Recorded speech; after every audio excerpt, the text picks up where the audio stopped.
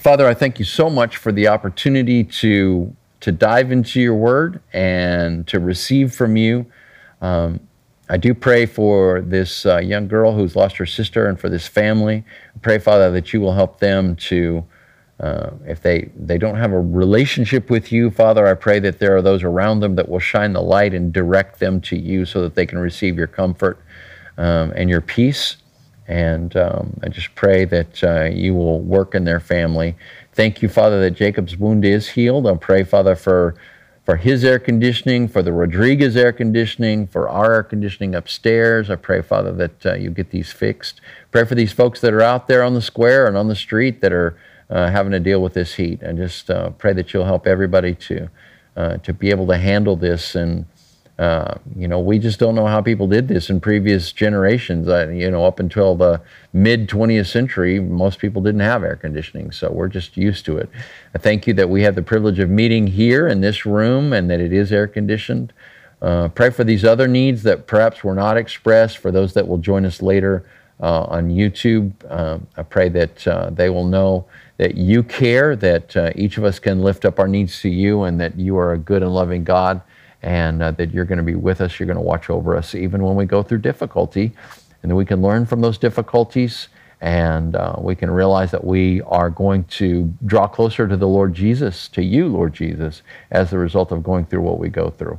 And so I just pray all this in Jesus' name. Amen. Okay, so let's take a look at this, and I'm going to be reading from the English Standard Version. So this is 1 Peter chapter 4, verses 12 through 19. And verse 19 is actually the end of the chapter. So if we're able to finish all these verses tonight, we'll actually finish chapter 4. All the rest of these chapters, by the way, are available. I put them all together in a, what do they call that? A playlist? A playlist on YouTube. So if you go to my YouTube, youtube.com/DeOrrell, you'll see a playlist that just says 1 Peter. And it has all of these from 1 Peter chapter 1:1 right down to where we're at right now, and that will allow you to go back and pick up. Beloved, do not be surprised at the fiery trial when it comes upon you to test you as though something strange were happening to you, but rejoice insofar as you share Christ's sufferings, that you may also rejoice and be glad when his glory is revealed. If you are insulted for the name of Christ, you are blessed, because the Spirit of glory and of God rests upon you. But let none of you suffer as a murderer or a thief or an evildoer or as a meddler. Yet if anyone suffers as a Christian, let him not be ashamed, but let him glorify God in that name. For it is time for judgment to begin at the household of God. And if it begins with us, what will be the outcome for those who do not obey the gospel of God? And, quote, if the righteous is scarcely saved, what will become of the ungodly and the sinner, unquote. So that's an Old Testament quote. Therefore, let those who suffer according to God's will entrust their souls to a faithful Creator while doing what is good. So if you look at those verses and see how they're bookended, it's going to give you the overall message. Do not be surprised at the fiery trial when it comes upon you to test you. This is where I get the title for this whole series, which is This is a Test. And that's why I decided to get into 1 Peter at the outset of this pandemic, because I thought, we're going through a test right now. The question is, how are you dealing with that test? Life is a test. Everything that you deal with is a test. It doesn't matter. When you go through times of prosperity, that's a test. Not all people handle prosperity well. Some people just walk away from the Lord, or they ignore the Lord when things are going well. And they might even say things like, oh, I'm blessed, we're blessed, we're blessed. You know, what this is saying is you're blessed when you're going through trouble. If you recognize that that is an opportunity for you to draw close to Christ, who is a man of sorrows and acquainted with grief. He's the suffering servant. So if everything is going your way and the world is all smiles, you may be going the wrong way, because the world is going the wrong way.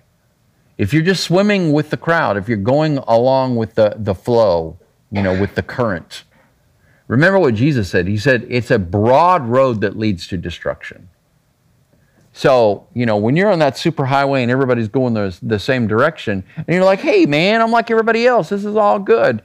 the highway dead ends. It's like, y'all skit right there, No, the highway does end because, it ends in destruction.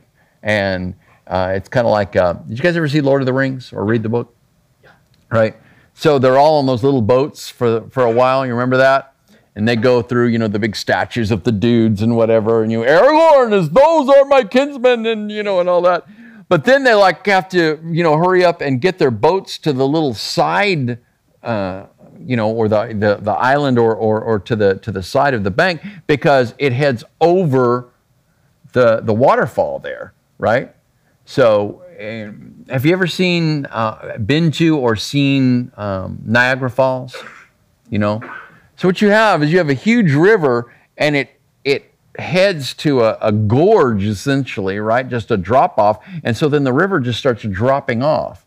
And so you have all these crazy people. This is very popular, I guess, in the 40s and 30s, 40s, 50s. People would go over Niagara Falls in barrels. Yeah, barrels. Are you insane? I mean, people are just weird, It's but if you go over Niagara Falls or any waterfall that's that, intense with, there are plenty of people that went over in a barrel and died. But this is the idea of the broad road leading to destruction. This is the idea of the current that is going the same direction. You may not be encountering any opposition. You may not have any trouble because you're going the same direction as everyone else. You're walking the same direction as the crowd. And I will tell you, the crowd is often wrong. It's really not a great idea to follow crowds. Individuals will often sit and think and work through things, but when you get people in a crowd, they just do what everybody else does. This is, so apparently in Chicago, over the last several days, I guess over the weekend, there are many shootings in Chicago. Many. I mean, this goes all the way back to the days of Al Capone, when a gangster basically ran Chicago, all right? And they weren't able to catch him for any of the murders that he committed. The only way that they caught Al Capone was they looked at the amount of money he was making and determined that he wasn't paying taxes on it. So they busted him for tax evasion. So he went to jail for, I don't know, like a decade or something like that for tax evasion. There's actually a movie out right now about the end of his life after he got out of jail. It's very boring, I will just be honest with you. The actor that plays Al Capone, whose name evades me right now, is actually very good. But it's just very boring. But it just shows you that, his life was just, it was horrible in the aftermath of all of this. But my point is, Chicago's always been violent. Now, there's been plenty of Christian witness in Chicago as well. There's some D.L. Moody, and Moody Bible Institute is in that area. There's a significant Christian witness there, but one way or the other, Chicago's always been violent. There's always been a gangster element there, and of course that's changed from the Italian gangs and making bootleg liquor and so forth to the types of gangs that we have, Crips and Bloods and all this other stuff now. But because there's such a media-fueled frenzy against the police in this country right now, anytime anything happens and there's a police-involved shooting, rumors flourish.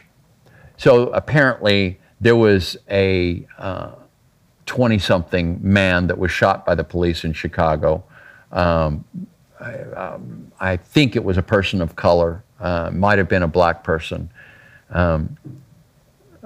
But there is an assumption that every time a cop shoots someone who happens to have a darker color of skin, that it's also automatically racism. But, the reality is people commit crimes, and white people commit crimes, and Latinos commit crimes, and black people commit crimes. People commit crimes. But the rumor went around that a child had been shot by the police. So here comes the protesters. Well, they're not protesting, they're rioting. And they come into downtown Chicago, and they're going down the Miracle Mile. So this is a very famous commercial area in down. And of course, what do? Same thing they do every time. They break windows, they loot. So if there's a rumor that something has happened that's bad, that purportedly the police has done, that gives you the right to steal and do evil. Two wrongs don't make a right. Well, first of all, it ended up being a rumor, but this shows you that people just listen to whatever whatever's around them, and the crowd just all flows in one direction.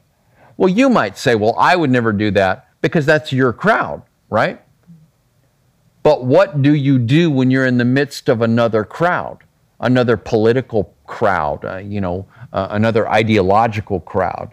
Do you really stop and think, are you willing to buck the system? Are you willing to turn around and walk the other way? Are you willing to sit still and be at peace and think? Contrary to popular belief, silence is not violence. Sometimes you need to sit and be quiet and think and examine things. So right after the George Floyd incident happened, I had a young person that attended this church on and off prior to the shutdown, who asked if I would use my platform, as though, I have like all of these watchers or something, to address, the issue. Well, I addressed the previous issue with the man who was shot by this was in Georgia. There was a retired prosecutor and his son who essentially chased a man down the street, who happened to be a black man down the street, and confronted him. And when he defended himself and tried to keep the guy from shooting him, they just shot him dead. Well, nothing happened for 2 months until the video of that incident came to light. That's absolutely ridiculous. And I did comment on that. That's an obscenity. I'm sorry. That's ridiculous. Well, the George Floyd thing is as well. But they didn't wait 2.5 months when a video came out. They immediately arrested that cop. They fired him and then they arrested him. So I said, it looks like justice is taking its place. And I don't feel the need to jump in the middle of this. Well, I have continued to make comments about the issue since then because the whole country has blown up over one incident, right? But I'm not just going to go the same direction that everybody goes. I'm not going to say what everybody else says. I'm going to look at the Word. I'm going to think. I'm going to pray. I'm going to work through things. And I'm not going to be strong-armed, and I'm not going to be pushed into a position, even if it appears that that's the right position. Because sometimes what appears to be the right position is not the right position. So you've got to think through things.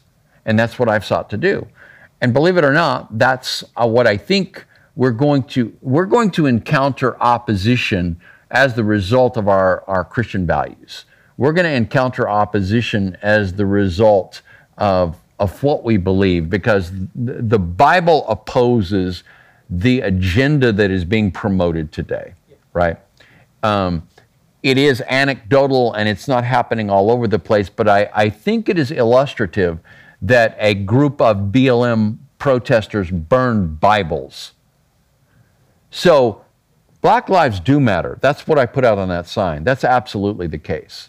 But that movement is wicked, outright wicked. And so we have to be careful when we put ourselves in a position where we're just unthinkingly following a movement. I'm not following that movement. I will defend to the death anybody, whether it's whatever their race is characterized as.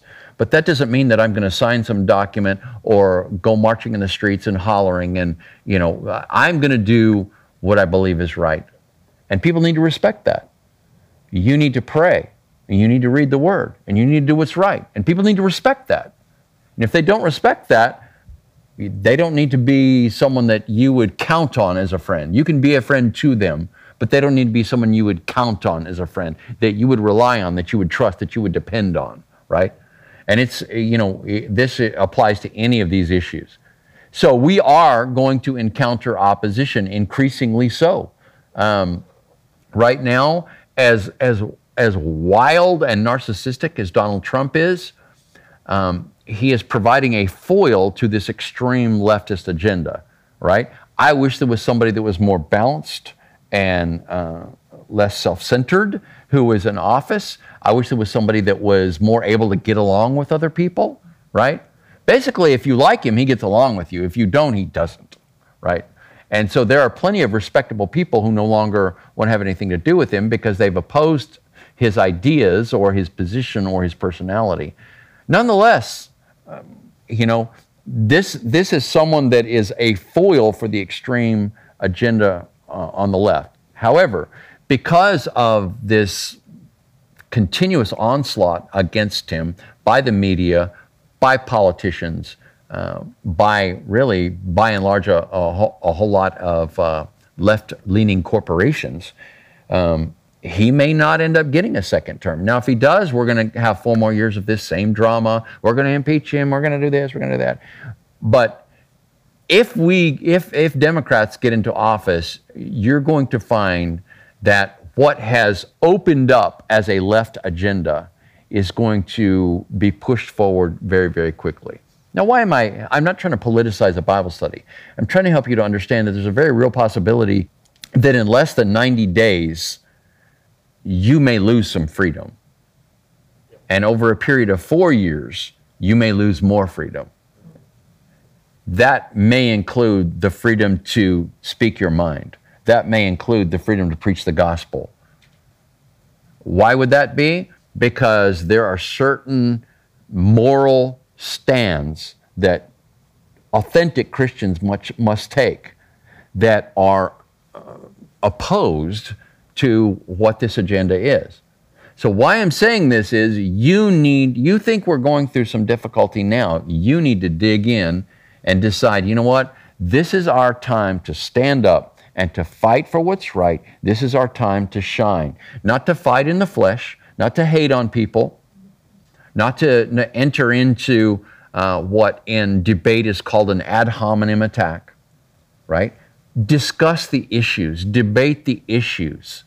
And this is not what I see happening. What I see is that people they bring in personal attacks and they focus on this individual's character. And you really never see anything related to the particular issue that we're supposed to be discussing. Because if we were talking about issues, then we would be able to have a debate. And it could be, the debate could get heated, but it would be over issues, not personalities. Now, there are certain commentators out there, many of whom have departed from the left, who like to host these sorts of debates. David Rubin is one of them. This is a guy, all these people are people that others have introduced me to. I didn't even know who Ben Shapiro was. There's a fellow that goes to our church that introduced me to him like 3 or so years ago. And I was like, oh, okay. Very intelligent guy. Gets really, really portrayed as some sort of alt-right extremist. The furthest from the truth. The reality is he's a classic conservative. He's an Orthodox Jew. The alt-right hates him because they're anti-Jew, right? They're like Aryans. They are like Nazis, okay? And so they hate this guy. But David Rubin he was once on the left, right? He's a partnered, married, homosexual man. But he is willing to listen, and he is willing to have people on his show and let them debate and let them discuss. He is willing to allow people to come and talk to him, even though he doesn't agree with them. He has advocated for people like this baker in Colorado that has repeatedly been sued and dragged through court by the left. What Rubin says, and again, he's homosexual, he says, if that baker doesn't want to bake your cake, go to another baker, right? This is the kind of person that we can have a discussion with. This is not somebody that is a Christian. At least to my knowledge, he doesn't claim to be a Christian. Ben Shapiro's not a Christian. As I said, he's an Orthodox Jew. But we can sit down and have conversations with people like this because they're willing to let you believe what you want to believe.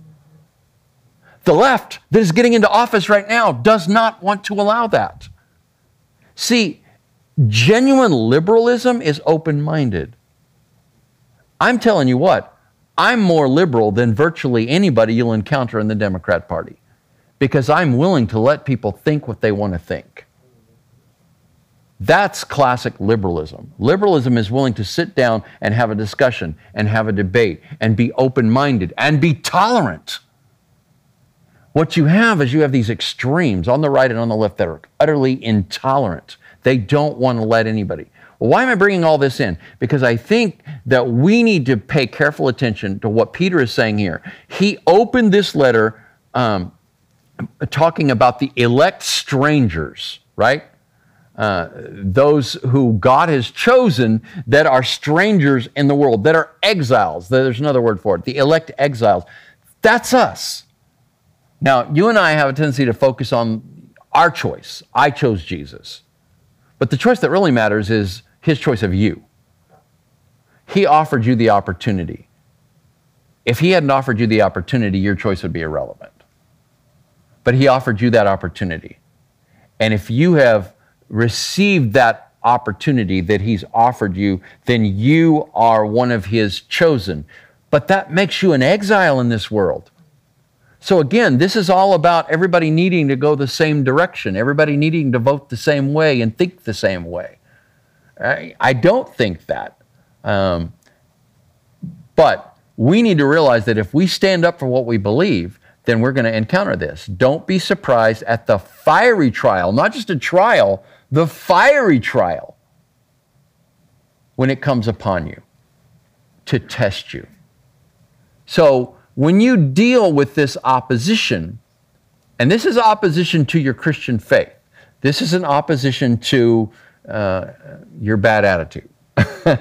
This is an opposition to how badly you treat people. Okay, if you're mean to people and you encounter opposition, well, that's a personality problem that you need to address. You need to let the Lord put some kindness in you and stop being nasty to people. And really, we all need to stop being self-centered, right? We need to be more conciliatory. We need to be more considerate, right? I need to realize that I can compromise with people. I don't have to agree with you to compromise with you and say, it's okay. We can agree to disagree. And it's okay. And we can still love each other. And we can still have a meal together. And we can still be friends. And we can still go to the same church together. It's all good, right? But consideration, and I like to use these sessions, these Bible studies, as an opportunity to confess my sins and tell on myself. It bothers me when people are inconsiderate. And sometimes that drives me to be inconsiderate, which is really ironic, isn't it?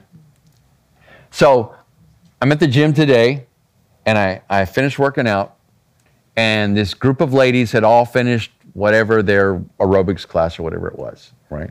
In that main room that's up there, right? And they're always doing stuff up there.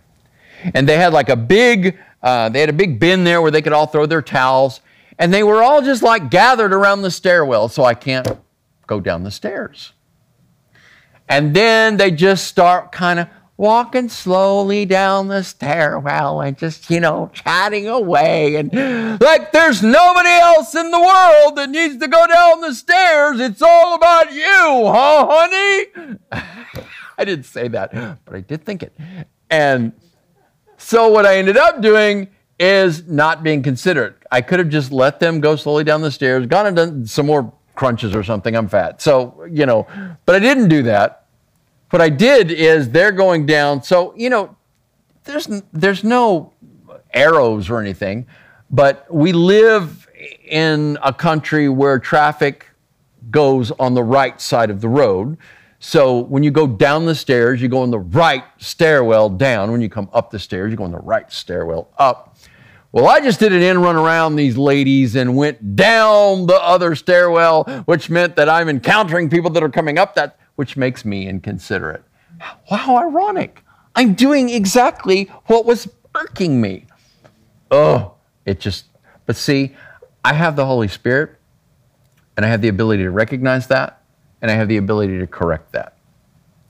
And that's different than me just saying, well, they should have done this and they should have done that, and me.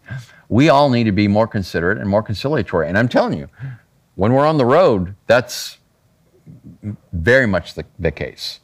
And I just find myself sometimes being so impatient, right? So the number one cause of traffic accidents, according to the last driver's class that I had to take because I got a ticket, it's been several years ago, but I just don't remember,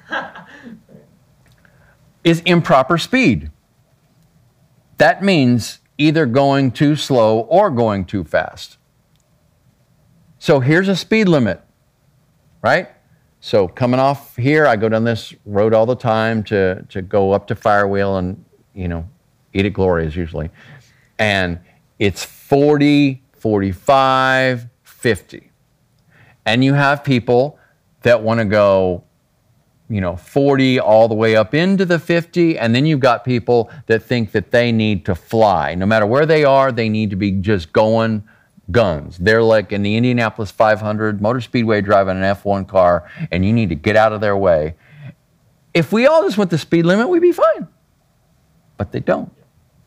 So what am I going to do about it? I can't control them, although I yell in my car or, at least mumble in my car. I can't control them. I have to be a different type of person. And if you do that, you're going to have less stress, okay?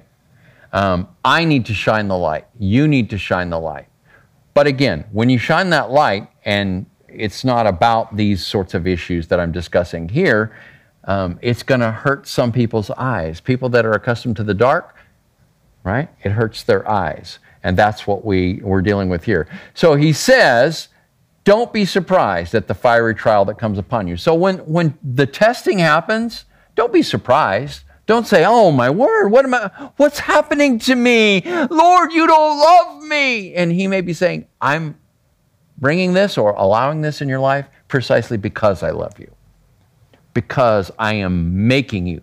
I'm creating something in you. I'm making you into a stronger Christian.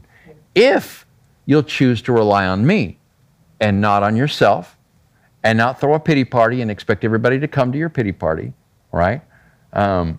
What we need to do is realize, no, this is a test, and I'm going to pass the test. I'm going to come out shining like gold. He says, but rejoice. Now, that's just, if you don't know Jesus, that doesn't make any sense at all. Rejoice? Rejoice when the fiery trial comes upon you? It's not just rejoice like we're psycho or something, okay? He says, rejoice insofar because you share Christ's sufferings. So again, understand that the fiery trial he's referring to is focused on persecution, and he's going to bring that out in these following verses. It's focused on how people treat you because you're living out your faith, right? So the more you move around in public circles, okay, whether that's out there on the square with all these different people coming by and talking to you, whether that's in school, whether that's on the job, and your job may be at a school. It could be online.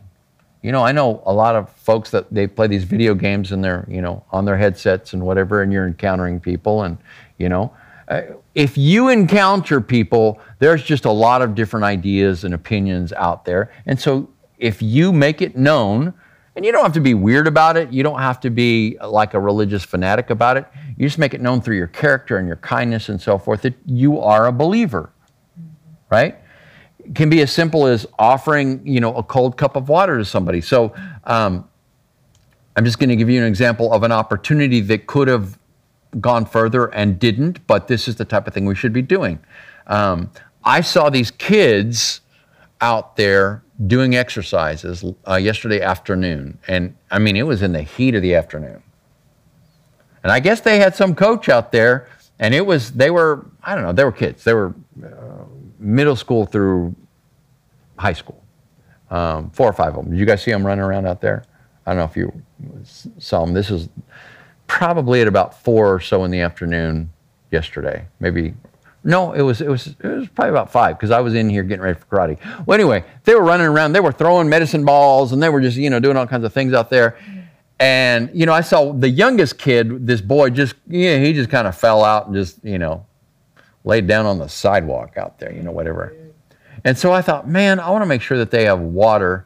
And so I walked all the way over there and I looked around for the right person to talk to. And I said, hey, kind of interrupted him like I was being, nosy or something. But I said, hey, do y'all have water? He says, oh, no, we got over there. I said, because the church over there, I said, I got a water dispenser, I'll give you some water, whatever. Well, the scripture talks about offering a cold cup of water in the name of Jesus. Well, they did have water. But it's acts of kindness like that that can open the door, if that makes sense. So I didn't walk over there with an armload of Bibles and say, hey, are y'all saved? Y'all know Jesus? Because I got a Bible right here and I want to give it to you and preach to you. No, there's a time for that. But I need to open the door. I need to give people an opportunity, and I need to meet needs. That's what we're all seeking to do. Okay. So I'm going to rejoice insofar as I share in Christ's sufferings. I'm going to rely on Him in going through what I'm going through.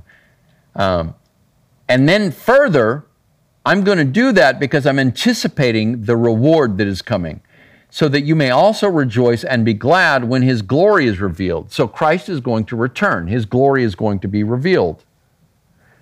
If you're insulted in the name of Jesus, or whatever the insult may be, you are blessed. Well, that's what Jesus said, right? He said, this is in the Sermon on the Mount, in the Beatitudes. We call them the Beatitudes, which just means the blesseds. Jesus said, blessed are those who are persecuted for righteousness' sake, for theirs is the kingdom of heaven. Blessed are you when others revile you and persecute you and utter all kinds of evil against you falsely on my account. Rejoice and be glad, for your reward is great in heaven. For so they persecuted the prophets who were before you. And then Peter and John were actually beaten because of their faith in Christ. In those early days after the resurrection, they became very bold. You heard me read the extensive passage from Acts chapter 2 on Sunday. When the Holy Spirit came down, man, people that were shy before, people that were scared before, they became bold as lions. And they went out there and just were openly preaching the word to anybody who would hear, right? Now, again, we don't have to go buttonhole people that don't want to listen.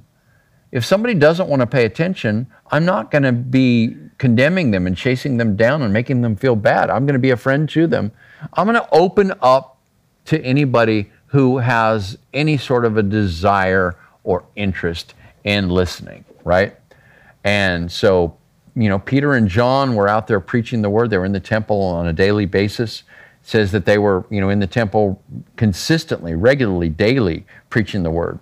Well, as the result, the same religious leaders who had Jesus executed were seeking to shut them down and would have had them executed as well. In fact, they ended up executing by stoning a man named Stephen. That's the first martyr.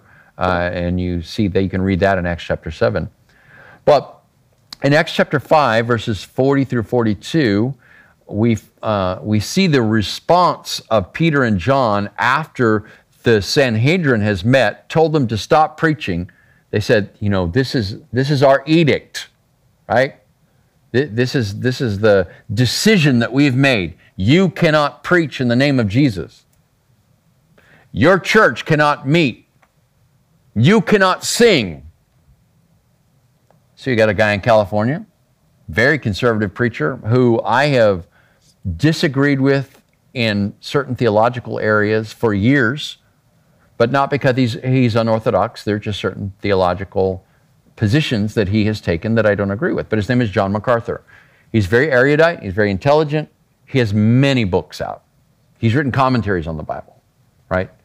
He's very conservative. He has a very, very good relationship with the police. He has a good relationship with, those in the city of Los Angeles, where his church has been for 30 or 40 years.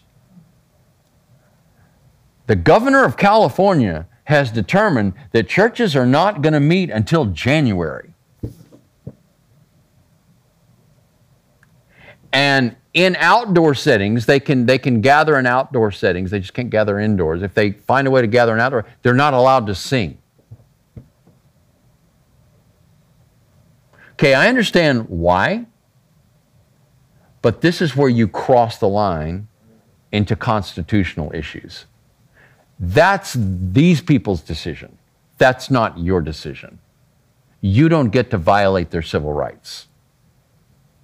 So, John MacArthur, very law and order guy that has preached Acts chapter 13, which says obey the authorities. And as I indicated before, the reason why I started asking us to wear masks in here, and I'm umpteen feet away from you guys and I'm teaching right now, okay, but I'll be happy to put my mask back on and do all of that, is because this scripture that we're looking at right now, earlier in 1 Peter chapter 2, said or 1 Peter chapter 3, said submit yourself for the Lord's sake to every government institution. But he very clearly indicated that we're to submit when they praise those who do good and punish those who do evil. When we find government institutions and those who are elected or unelected officials who are in power who are punishing those who do good and praising those who do evil, who are participating in hypocrisy. So when these protests were happening, they didn't say a word. People packed together in the streets in large numbers. They're not supposed to gather in groups larger than 10. And you had hundreds of people. Oh, that's their right. I agree. So what's your beef with churches? John MacArthur's church has been meeting. It's going to be interesting to see what the outcome is as the result of that, right? And although I think that his church could do a better job of social distancing, they could request that people wear masks, they could be keeping people safer, and I'm not in complete agreement with the way he's doing this. I am in agreement with the fact that he's a principled individual, and he is saying, this is a First Amendment issue. This is a biblical issue. You can't tell us not to preach. Peter and John said, should we obey you or should we obey God? So when your government, under the pretense of protecting you from a virus, says you're not allowed to worship publicly, what do? There comes a time when protesting is legitimate. So I haven't said anything against the Black Lives Matter protests. I just indicated that I don't agree with the movement, the organized movement. I think that there are some significant problems there. But people are concerned over a legitimate issue. I didn't have a problem with them protesting. In fact, our associate pastor marched with his daughter in 2 of those protests. And I sat out here and listened to these folks that were out here. And we made friends with several of them. We talked to them. And, no, I don't have a problem at all. I do think that that's their civil right. But I do think that they took risks. And I do think that those protests were going on everywhere. 2 weeks later, you all of a sudden saw a rise in COVID. Well, of course you're going to. And there's a very real probability, that they're going to see cases of COVID in John MacArthur's church. You take a risk every time you walk out the door. That's all there is to it. All right? So Peter and John said, should we obey you or should we obey God? We're going to obey God. You know what? They got punished for it. Listen to what happened. And when they had called in the apostles, they beat them and charged them not to speak in the name of Jesus and let them go. Do you think that these 2 apostles cried about that? Do you think they complained about that? Do you think that they were cowed by that and they stopped preaching in the name of Jesus? Nope. Then they left the presence of the council, rejoicing that they were counted worthy to suffer dishonor for the name, that is the name of Jesus. And every day in the temple and from house to house, they did not cease teaching and preaching that the Christ is Jesus. That's between Autumn and I and the Drummond group. Okay. So don't worry about those who discount you, who disrespect you, even who seek to do you harm for your Christian faith. You don't need the approval of any human being. You just need God's approval. And He'll approve you when you choose to have faith and you choose to obey. Don't align yourself with any movement, political, theological, doctrinal, ideological, philosophical, if it causes you to turn away from living for and loving Jesus.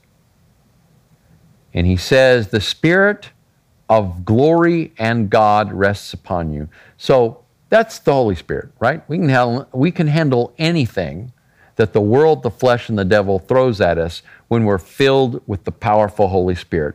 That's why these apostles changed from being cowardly disciples to being bold as lions about their faith and being willing to suffer even martyrdom. Every single one of the 12 were martyred. That means they were killed for their faith, except the Apostle John. And he was exiled on the island of Patmos. And it is likely that he was, during that exile, that he had to perform manual labor out there. So this wasn't just a time of rest. However, this is how God works when we're going through difficulty. That's where the Apostle John received the vision that he ended up writing down that we know as the Revelation. So the last book in the Bible was written by the Apostle John while he was undergoing persecution on the island of Patmos, right? So I keep seeing this commercial that comes on my various YouTube videos that I watch, and it talks about businesses that were started during difficult times, right? Books that have been written during difficult times, during pandemics, right? So we need to stop acting like this is just this tragedy that we'll never overcome because we're inconvenienced. Yes, many people have died, and it's tragic. Many of those people would have died within about a year anyway, but it's still tragic. I don't want anybody to die. I don't want anybody to get pneumonia and not be able to breathe, period, right? But I don't wish that on anyone. But we all need to stop thinking that this is like, the end of the world as we know it. This too shall pass. This is a test. How are you handling the test? The pandemic is a test, what you're going through in your personal life, right? You're dealing with homelessness right now. If you're dealing with, personal health struggles right now, if you're dealing with financial issues right now, you're dealing with family issues right now, this is a test. How are you handling the test? The result should be that I put my full reliance on the Lord Jesus and that I allow the Holy Spirit, the Spirit of glory and of God, to rest upon me. I've been frustrated, especially during the initial shutdown when, Clay Jenkins shut down the entirety of Dallas County when there had been 16 deaths in a county of 2.6 million people. And he shut the whole county down. And that was happening all over. That was frustrating to me. It was frustrating to me personally because I couldn't go to the gym, right? I couldn't do my normal stuff. It's like there's this assumption that just, making people stay inside is the best thing for them. Not really. There's a lot of people that's not really the best thing for them. Not healthy, right? However, in all my complaining, consistently the Holy Spirit just rests upon me and pulls me out of it and encourages me. And I've sought to share that encouragement with you all. It's not just that this will pass and everything will go back to normal again. I think that we can grow personally. We can grow spiritually. We can even grow as a church as the result of this. You can be transformed as the result of these things that you're going through. Allow the Holy Spirit to do that. If things get worse, let's say it gets down to it and, they try to shut our church down again. Now, I'm going to pray through this, but the reason for the Mass and all that is because, frankly, friends, I don't plan on shutting this church again. I don't. Now, I'm not going to encourage anybody, because if we get Democrats in the White House, there's a very real possibility that they will use this as an opportunity to shut down on a regular basis, on a nationwide basis. If it follows the line that Clay Jenkins followed last time. So right now, we're okay in a church setting. And this is why I've said we request that you wear a face mask. It is not required by the governor's order that you wear a face mask. I've just told you why I have requested that anyway, okay? And doubly so for my friend Jacob here, who is a person that is at risk. And I would ask you to be very careful when you're around Jacob. Wear your mask, right? His mask doesn't protect him. Your mask protects him. It's important. You're around older people. Wear the mask. It's not going to hurt you, right? It's an inconvenience, but it's not going to hurt you. It's really not. But the reason that I've done that, even though the governor has said it's a $250 fine if they choose to assess it, if you're in a business and you don't wear a mask, but there's no jail time associated with it. I don't know if you remember what Clay Jenkins laid down during the shutdown, but it was a $1,000 fine and 6 months in jail. These people are out of their minds. This is a sickness, all right? There's no way that I'm going to encourage anybody to risk that. But I'm not going to shut those doors. Not. Now, during the time when we had the actual shutdown, we were allowed to have the band come up here, but there were a couple of people who I invited to come up here anyway. One of whom doesn't have a home, and the other of whom doesn't have an internet connection or the ability to see the church online, and whose presence I appreciated in prayer I appreciated, all right? But if that happens, I'm not going to widely advertise it or anything like that. It's just going to be a word of mouth, and you show up. We're here. We love you. But I'm just telling you that now. I'm just telling you that now. If the Lord wants to contravene, that's fine. When the face mask thing first came out, I wasn't willing to do it. But I paid attention to the Scripture. I paid attention to the Lord. I'll do what the Lord leads me to do, okay? But the reason I'm telling you this is because there may be times when we have to encounter more than just inconvenience, right? Listen to what the Lord Jesus promised. He said, when they deliver you over, do not be anxious how you are to speak or what you are to say. For what you will say will be given to you in that hour. For it is not you who speak, but the Spirit of your Father speaking through you. You might have to go to court over your faith at some point in the future. You never know. Well, you pray and you allow the Lord to speak to you and through you. You be kind, you be courteous, and you let the Lord defend you. John MacArthur is willing to go to jail over this, right? They're threatening to fine him $1,000 a day. Now, he and his church can afford that. Not me. All right. Nonetheless, but then he says, let none of you suffer as a murderer or a thief or an evildoer or as a meddler. So it kind of goes down in degree as far as, you know, what you might get arrested and suffer for. Well, you know, just because injustice is being done to you, that doesn't give you the right to go out and wreak havoc and cause mayhem, which is what we see with these riots, right? You can't justify murder because of your theological position or your supposed faith. You can't steal. There it is right there. Looting. So, you know, there's a very real injustice that happened with George Floyd. That doesn't give you the right to go and steal. How does that equate to that? Exactly how did that no. If you steal, then you deserve the punishment for stealing. Okay? So he says, as a believer, the only thing that I need to be suffering for is my faith in Jesus. If I'm suffering for being obnoxious, the last thing he says is as a meddler. That means if I'm suffering for getting in somebody else's business, right? For getting in the middle of someone else's business. That might be, as you know, maybe I don't do it directly. Maybe it's just the result is gossip. Gossip is getting in someone else's business.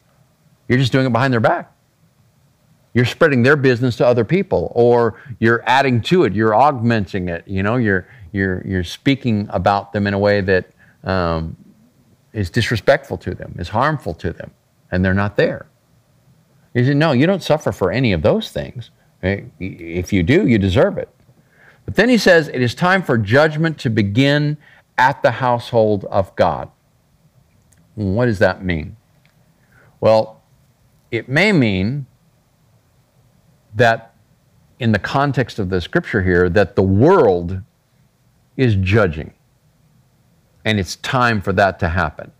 That the world is seeking to stand as a judge.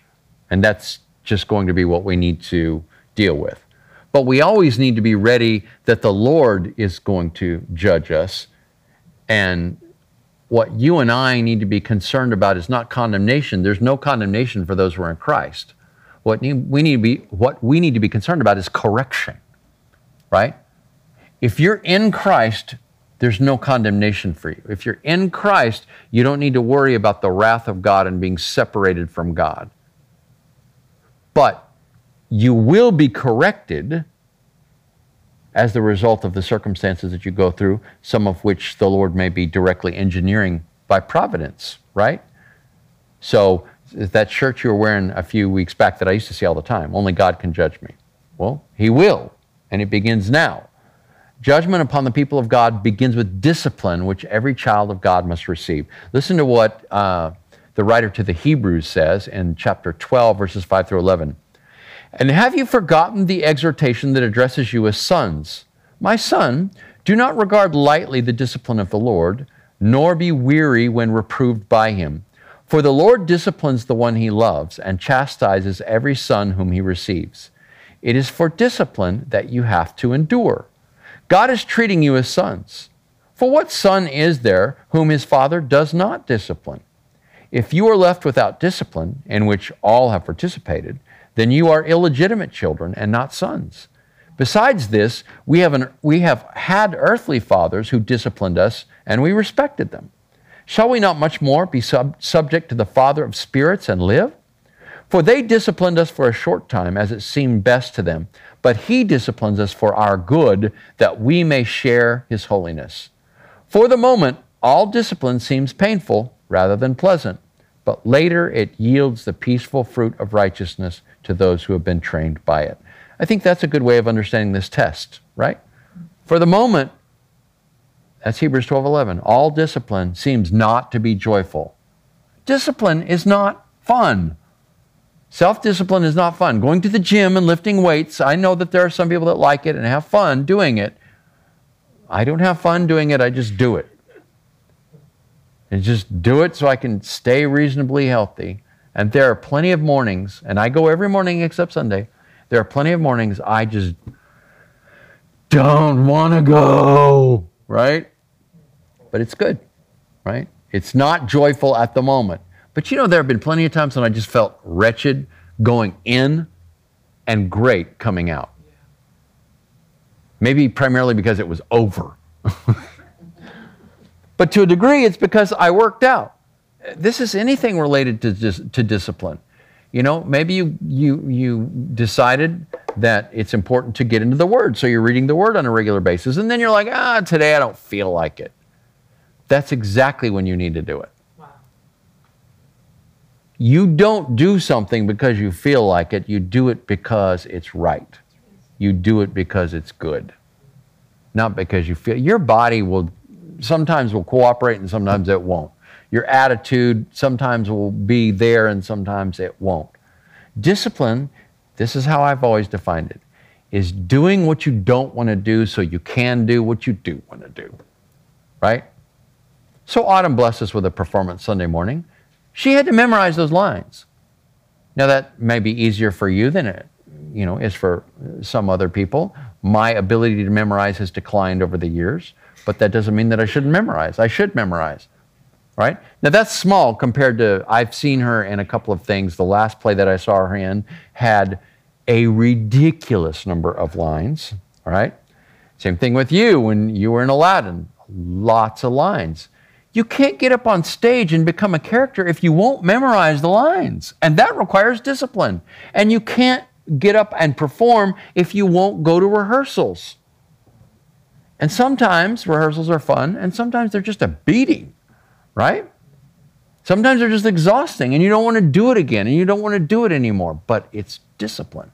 It's doing what you don't want to do so you can do what you do want to do. So you memorize the lines, and you go to the rehearsals, and you discipline yourself. Now, there are certain parts, all of these actors that have played superheroes in the Marvel, universe, whatever, they've all had to go through these intense fitness regimens so that they could look like, the super buff superhero. They don't look naturally like that. I mean, some of them have some natural gifts or whatever, but they look super buff and awesome because they had to go through those. So Iron Man is a classic example, right? Robert Downey Jr.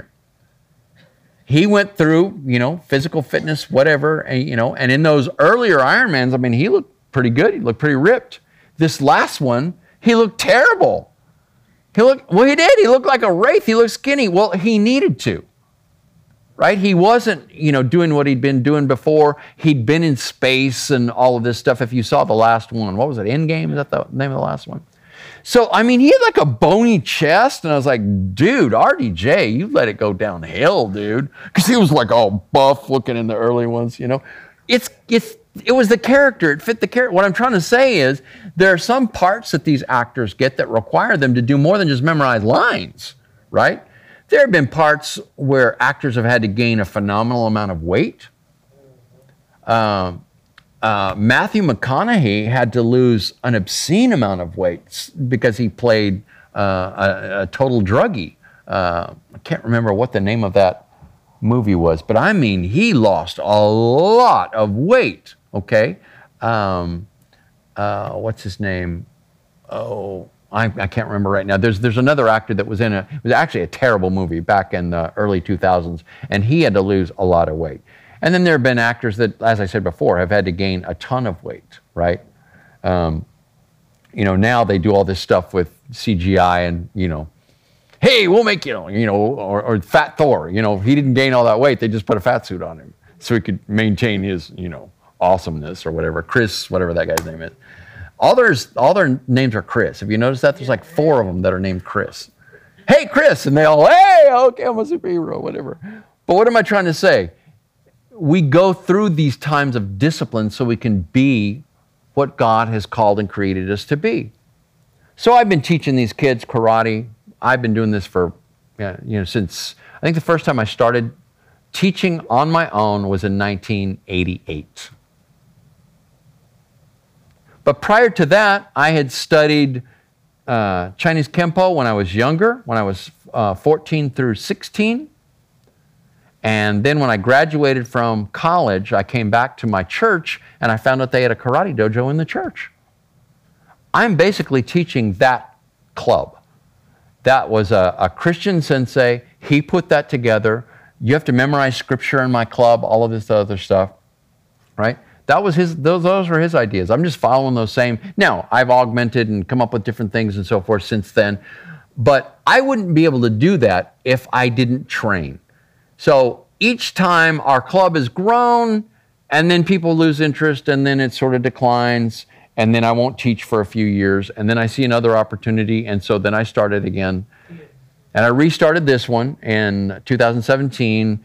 Actually, I started it officially for this church in January 2018, but that was in the wake of that Sutherland Springs shooting. Because I thought, I can teach our people to defend themselves. Well, initially we had adults that were interested and so forth, but then they just weren't interested anymore. But the kids are, and they keep coming. Well, I couldn't do that if I wouldn't train. I couldn't teach them anything if I wouldn't train. You've got to train, right? So I think that that's what we're talking about here. We need to discipline ourselves, above all, to follow Christ. These have all been examples, but we need to discipline ourselves to follow Christ and obey the Word, or we will be disciplined by God because of the consequences of our disobedience. I will eat the fruit of my ways. My own backsliding will punish me if I choose not to discipline myself. Proverbs 14:14. I've posted both of these recently. Proverbs 14:14 says, "The backslider in heart will be filled with the fruit of his ways, and a good man will be filled with the fruit of his ways." In other words, you're going to pick what you plant, right? You plant weed seeds, that's what you're going to pick. You plant the seeds of good fruit and a good fruit tree, that's what you're going to pick, right? So you don't plant watermelon seeds and pick oranges, right? If you plant watermelon seeds and you water the ground and you take care of it, then you'll harvest watermelons, okay? So what seeds are you planting? And listen to this warning from Jeremiah 2:19. This is rough, and I posted this, I think, yesterday. Your evil will chastise you, and your apostasy, that means turning from the Lord. Other translations say your backsliding will reprove you. Know and see that it is evil and bitter for you to forsake the Lord your God. The fear of me is not in you, declares the Lord God of hosts. Now, this was Jeremiah preaching to the people when they had turned away from the Lord. And the result was the Babylonians came in and destroyed their city and took them away to Babylon for 70 years. As James warns, and we need to heed the warning, the judge is standing at the door. Well, let me just hit these last verses very, very quickly. I'm slightly over, but I want to finish the chapter. If it, that is judgment, begins with us, what will be the outcome for those who do not obey the gospel of God? So we're going to be able to endure the Lord's judgment because in the end, it's going to be for the purpose of correction. But people that don't know the Lord, it is destructive to them, right? If it begins with us, he says, what's going to be the outcome of those that are not paying attention? And several of us have mentioned this to one another. I don't know how people are dealing with what we have to experience if they don't have the Lord today. I don't know how they're dealing with it. And for many of them, I guess they're really not. It's causing very significant psychological, physiological problems. You need Jesus. You need it for your own personal health. I've considered preaching on this verse. I want to say it's Isaiah. I know it's Isaiah. I think it's 26:3. I may have the address wrong. I'll have to look it up, or you can look it up for me. But the translation I memorized was, you will keep him in perfect peace, whose mind is steadfast because he is stayed, or it, that is his mind, is stayed on you. You will keep that person in perfect peace who is focused on you. That's why I keep telling you, get off of the social media drama. Get away from these negative people. Turn off the media. Get away from all of this. Put your focus on the Lord, and you will have peace. Because there's just too much drama out there, right? And so I don't know how these people are going to deal with it. So when we're preaching the gospel to people, we're not trying to talk down to them or say, I'm better than you, right? Or condemn them. We're trying to offer them peace. We're trying to offer them good news, right? And then he quotes, if the righteous is scarcely saved, we're barely saved, what will become of the ungodly and the sinner? Whew. Who knows? Scripture says it is a terrifying thing to fall into the hands of the living God. That's Hebrews 10:31. So judgment day is coming, and no one's going to escape. You and I need to cling to the Lord with all we are. Don't give up. Your confidence in Christ will be greatly rewarded. Again, from Hebrews, this is a couple of chapters earlier from the one I read earlier. This is Hebrews 10:35 through 39. Therefore, do not throw away your confidence, which has a great reward. For you have need of endurance. So you got to keep it up. So that when you have done the will of God, you may receive what is promised. For yet in a little while the coming one will come and will not delay. But my righteous one shall live by faith. And if he shrinks back, my soul has no pleasure in him. So that's shrinking back. That's apostasy. That's falling back into backsliding. That's turning away from the Lord. But we are not of those who shrink back and are destroyed, but of those who have faith and preserve their souls. Amen? We are not of those who shrink back. We are not of those who turn our back. Right? Now, that doesn't mean that we're not, struck with what's going on and crying out to the Lord, but we're not giving up. If we fall, the Lord is there to pick us up. So we're not of those who shrink back to destruction, but of those who persevere and are saved. And that's what I was talking about Sunday, about being saved. It's being saved out of this world, which is headed for destruction.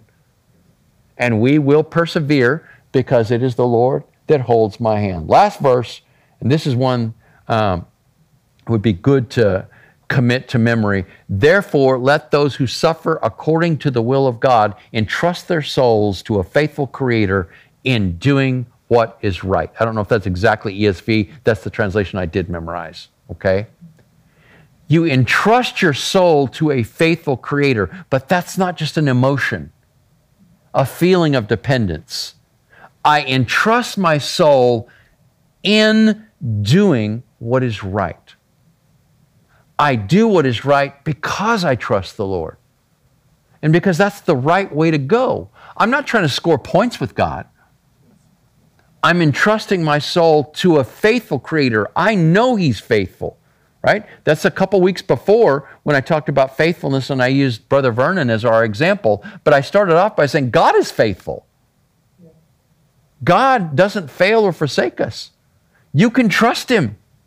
It doesn't matter what's going on in the world. Stop listening to these naysayers and these doomsday people, right? These negative people that are constantly telling us, oh, it'll never go back to normal. It's all bad. Stay inside. We're all going to die. The sky is falling. I know the one who holds the future. I may not know what the future holds. But as the Apostle Paul wrote, and I taught this recently in Timothy, I think 2 Timothy, he said, I know whom I have believed, and I am persuaded that He is able to keep what I have committed to Him against that day.